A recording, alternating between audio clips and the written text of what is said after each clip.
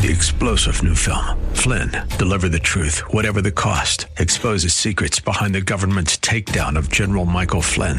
Flynn knew what the intel world had been up to. He ordered the first audit of the use of contractors. This set off alarm bells. He told the truth. He was the most dangerous person for Donald Trump to hire. They had to get rid of Flynn.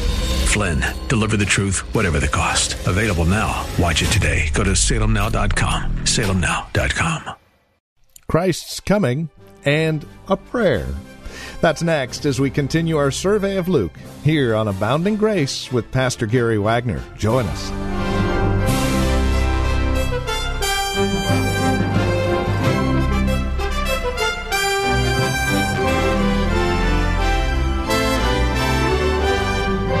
You know, oftentimes we get the idea that God is in heaven wringing his hands, worrying whether or not he should answer your prayer or mine, when the opposite is true, as we'll see today on Abounding Grace with Pastor Gary Wagner from Reformed Heritage Church in San Jose. We're in Luke chapter 18, verses 1 through 8, in a message called Christ's Coming and Prayer. Will Christ find faith on the earth when he returns, or will he find a bunch of ineffective prayers who really don't believe God is willing to answer? Well, that's the question we hope to answer for you over the next couple of programs. Please join us. Here's Pastor Gary Wagner with today's broadcast of Abounding Grace. Christ's coming and prayer. The last sentence of our text today, when the Son of Man comes, will he really find faith on the earth, links this text to the preceding chapters. Because in those preceding chapters, Christ is talking about his coming. And then in chapter 18, verses 1 through 8, you have the parable of the unjust judge that deals with prayer. And as we have seen already in verses 9 through 14, you have the parable of the Pharisee and the publican that describes the attitude we should have when we do pray, if we're going to please God. Now, one thing I would have you notice as we look at this parable is that the closer Jesus gets to Jerusalem, and remember, that is the journey that he is on as far as the last leg of his ministry. But the closer he gets to Jerusalem and the cross, the more his thoughts turn not only to the climax of his ministry and his death on the cross, but to the consequences of that death, which were his ascension to God's right hand and his intervention into history to destroy the enemies of his people and to protect and exalt his earth, beginning with the destruction of Jerusalem in AD 70. Now, this is an unusual parable. It is called a parable of contrast. That is, certain features are portrayed that are in sharp contrast with other features so as to set forth as vividly as possible the main part of this parable. For example, the relationship of God to his faithful people is contrasted with the relationship of the unjust judge with the widow, and the character of the judge is contrasted with the character of Almighty God. Now, what's this story of the parable? Well, first you have a wicked and unjust judge who stands in stark contrast to God. The judge has no respect for God, no respect for his commandments. He pays no attention to public opinion. He pays no attention to the needs of the people, and pays absolutely no attention to the administration of justice. Sounds like a few of our leaders today, doesn't it? On the other hand, our Father in heaven is perfectly wise. He's holy, righteous, just in everything that he does, and is generally concerned for the needs and well-being of those who cry out to him in believing prayer. Next, you have a desperate widow. Widows in Israel were often mistreated and neglected, as the prophets in the Old Testament point out time after time. This widow has no one to represent, defend, and support her against her adversary, who was seeking to take advantage of her. As one commentator said, she is a picture of vulnerability. Because she apparently couldn't afford a lawyer, or probably couldn't find an honest one, Kevin, present company accepted, to take her case, she goes directly to the judge and asks him to be her lawyer, her judge, and her defender. She begs him to protect her against her adversary and to rectify the injustice committed against her. She's not seeking vengeance on her adversary. She is seeking relief from oppression and protection from the court. Although the wicked judge is heartless and unjust, he finally decides to take her case and vindicate her cause. But it is not because he has changed his attitude and has all of a sudden become a nice, just judge, but because he's afraid that if he doesn't help her, she's going to continue to bother him and wear him down and deprive him of his peace and his comfort. So he pleads her case. Now, what is the point of the parable? Jesus says in verse 6, "Listen to what the unrighteous judge said." In other words, here is the point. Pay careful attention to the judge's words in verses 4 and 5 if you want to understand the point of my parable. He said, "Even though I do not fear God nor respect man, yet because this widow bothers me, I will give her legal protection unless by continuing to come she wears me out." So what you might say Jesus is doing is contrasting the worst in man with the best in God. Christ is saying, in effect, this is what the unjust judge says and does. Now, what do you think God does to his chosen people who cry out to him to come to their defense and vindicate them against their evil adversaries? Well, he says in verse 7 through 8, "Now shall not God bring about justice for his elect who cry out to him day and night, and will he delay long over them? I tell you, he will bring about justice for them speedily." Now, what is God telling us here? He's giving us assurance to his hearers of the unfailing protection of God to his people in the midst of a life full of evil and danger. If this unjust, cruel judge grants a request of this bothersome widow in whom he has no interest, how much more will our Heavenly Father, who is perfect and loving and righteous, cause justice to be done to his chosen people? That is the point. Although Jesus, coming to Jerusalem 30 years after his resurrection from the grave to defeat the apostates and Jewish persecutors of the church and to commence the global storming of the kingdom by people longing to enter in, might seem to be delayed, Christ's disciples must not become discouraged, but should persist in prayer, knowing that God will indeed come at the right time and will answer all of their prayers by destroying their enemies and causing his chosen people to triumph. What does the very first verse say? Now, he was telling them a parable to show that at all times they ought to pray and not lose heart. Now notice how he applies the parable in the last part of verse 8. After assuring the disciples of the certainty of answered prayers for justice and deliverance from our enemy, Jesus asks this rhetorical question: however, when the Son of Man comes, will he find faith on earth?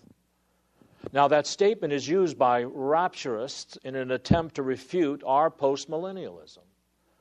That's one of their favorite verses to use against us, and here's how they use it against us. They say that according to the Greek syntax, this sentence requires a negative answer. It is said there are various Greek ways of asking questions, and this question is asked in such a way to facilitate a negative response. However, when the Son of Man comes, will he find faith on earth? Suggests a negative answer, they say. They also point out rightly that there is a "the" in the front of faith. However, when the Son of Man comes, will he find the faith once revealed to the people of God? And the answer is no, they say. The point being that in the end times, before the rapture, the world will be void of the truth of the true faith of the Word of God rather than a time of gospel prosperity. So how can you believe that just before the end of time, the world is going to be converted and everything is going to be wonderful when the question demands a negative answer? No, the Christian faith will be gone. That's what the rapturists tell us. Well, if that's what it means, you and I must become premillennialists. But I want you to see that it cannot mean what the rapturists say it means. First of all, as we have seen in our previous exegesis, Jesus is not dealing with the future existence of Christianity at the end times. Jesus says, as he begins this parable in verse 1, that he is dealing with fervent, persevering prayer. And they are correct when they say that there is a "the" before faith, the faith. But it is to refer us to the faith in the prayer illustrated in the persevering prayers of the widow and in her persistence. This is the kind of faith, this faith, the faith of this persevering widow. It is this kind of faith, this kind of praying believer. Will it be gone, or will it continue after Jesus is gone? In other words, will his disciples keep persevering in prayer and in the hope of the Lord's coming? That is his continued intervention into history, beginning with the fall of Jerusalem. The second thing I should point out is that Jesus' question was not for the purpose of speculation, but for self-examination. Jesus wasn't asking them to speculate about the future. Will there be in the future? He wanted them to examine themselves. Are you going to be faithful in persevering prayer? God says, I'm going to be faithful in answering prayer, but are you going to be faithful in begging me for justice and vindication? The fact is, the Greek syntax does not assume a negative answer. And the people who say it does are dead wrong, beloved.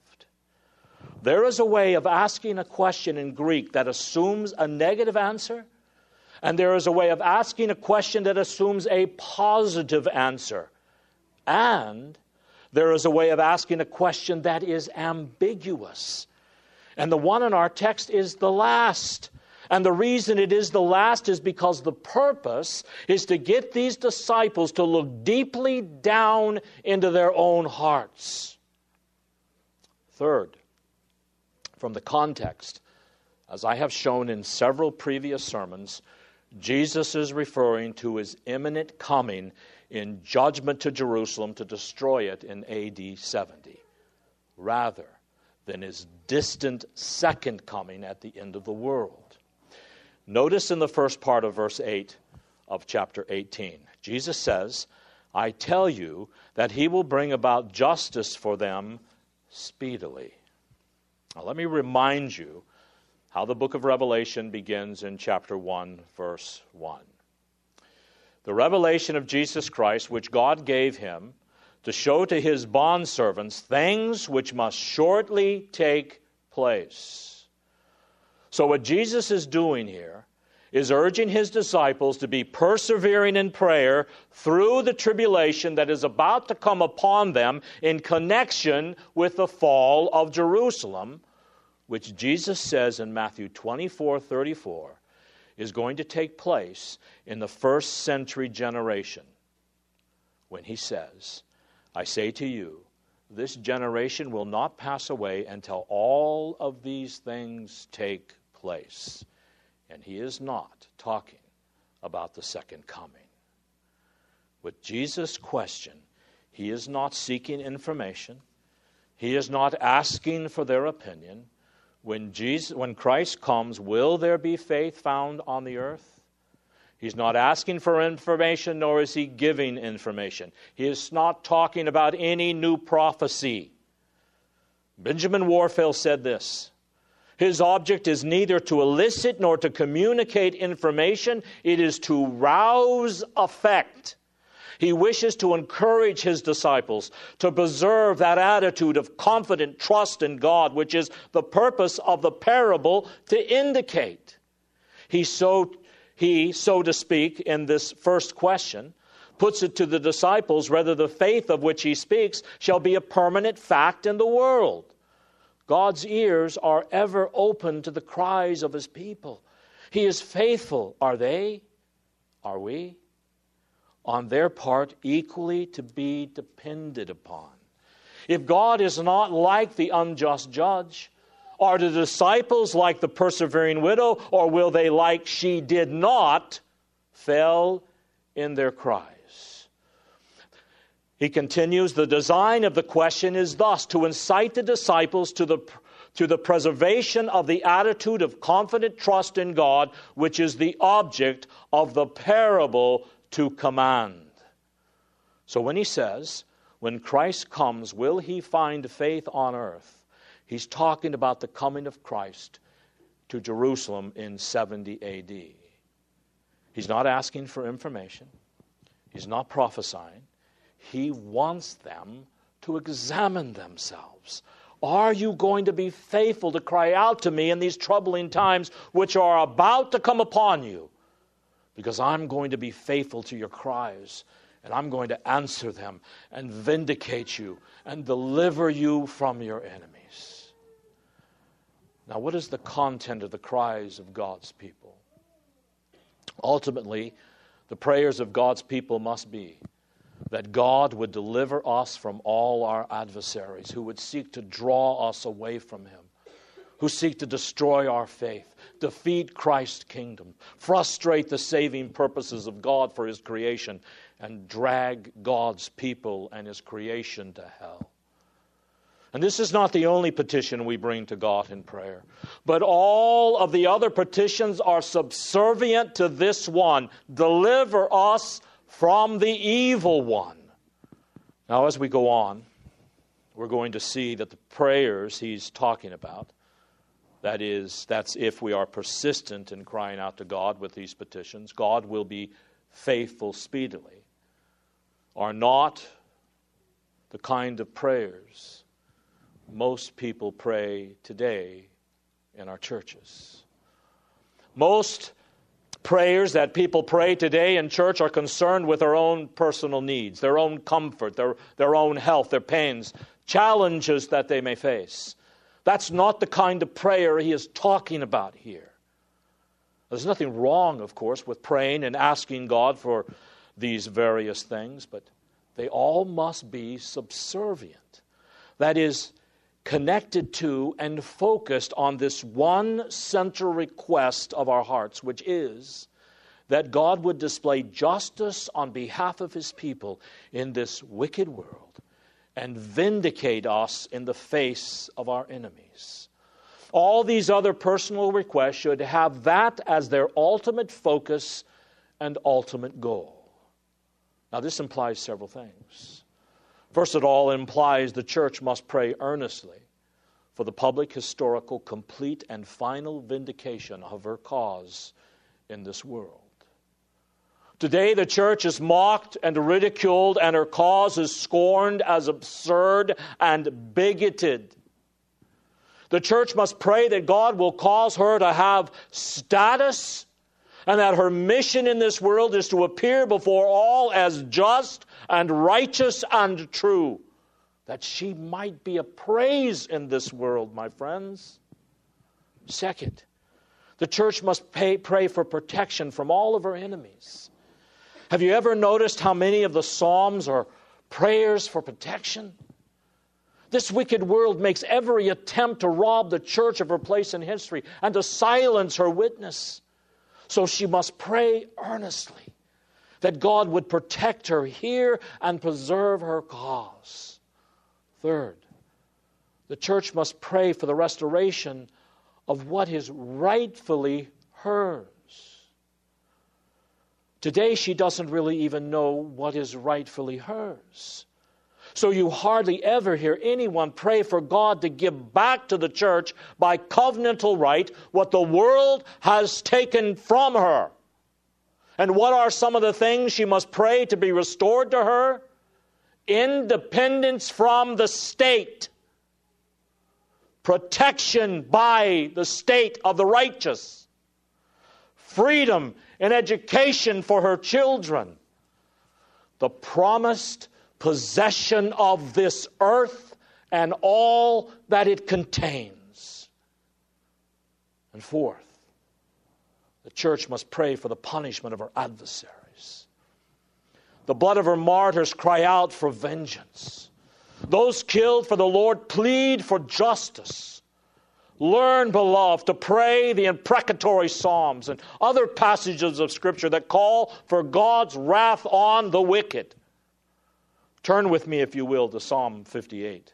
We need to learn to pray psalms like this. Psalm 58, beginning in verse 6, concerning our adversaries.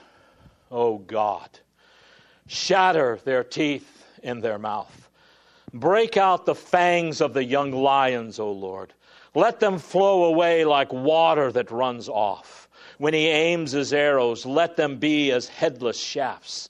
Let them be as a snail that melts away as it goes along, like the miscarriage of a woman which never sees the sun. Before your pots can feel the fire of storms, he will sweep them away with a whirlwind, the green and the burning alike.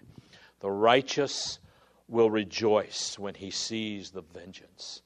He will wash his feet in the blood of the wicked, and men will say, surely there is a reward for the righteous.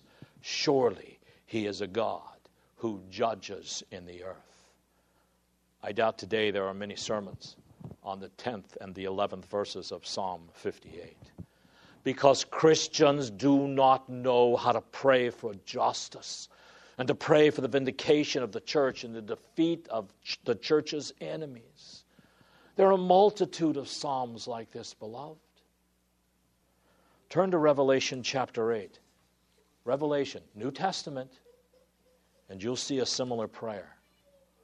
Learn to pray these prayers. God says he answers these prayers. Revelation 8, 1 through 5. And when he broke the seventh seal, there was silence in heaven for about a half an hour. And I saw the seven angels who stood before God, and seven trumpets were given to them. Then another angel came and stood at the altar, holding a golden censer. And much incense was given to him, that he might add it to the prayers of the saints upon the golden altar which was before the throne.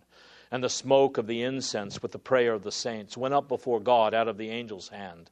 And the angel took the censer, and he filled it with the fire of the altar, and he threw it to the earth. And there followed peals of thunder and sounds and flashes of lightning and an earthquake. Well, incense is a symbol of prayer. And as the aroma ascends into the heavens, it's a symbol of prayer ascending into the nostrils of God. And this passage says that when these prayers ascend to the nostrils of God, God casts fire upon the earth. And then beginning with verse 6 and going to the end of the chapter, it eventuates in the destruction of all the enemies of God But it is prayer that calls down this fire, beloved. Our prayers play a central role in the defeat of evil in our culture as we pray for justice and for the vindication of God's people. Well, that's all the time we have today. This has been Abounding Grace with Pastor Gary Wagner from Reformed Heritage Church in San Jose. If you'd like to review today's broadcast, we would invite you to contact us for a copy of the program. They're available for just $5. Mention today's date and we'll send a CD your way. Here's where to write to us. PMB number 402, 1484 Pollard Road. That's in Los Gatos, California. The zip code is 95032. Again, that's PMB number 402, 1484 Pollard Road. Los Gatos, California, 95032 is that address. Our phone number, if you'd rather call, 408-866-5607. That's 408-866-5607. Our website is reformedheritage.org, and if you'd like to join us for worship, Sunday services are at 2 p.m. We meet at the Lone Hill Church on 5055 Lone Hill Road in Los Gatos. Directions at our website, reformedheritage.org, or again, call 408-866-5607. Thank you for joining us today. We look forward to seeing you next time we get together as we continue our studies in God's Word. Until then, may Christ be your abounding grace.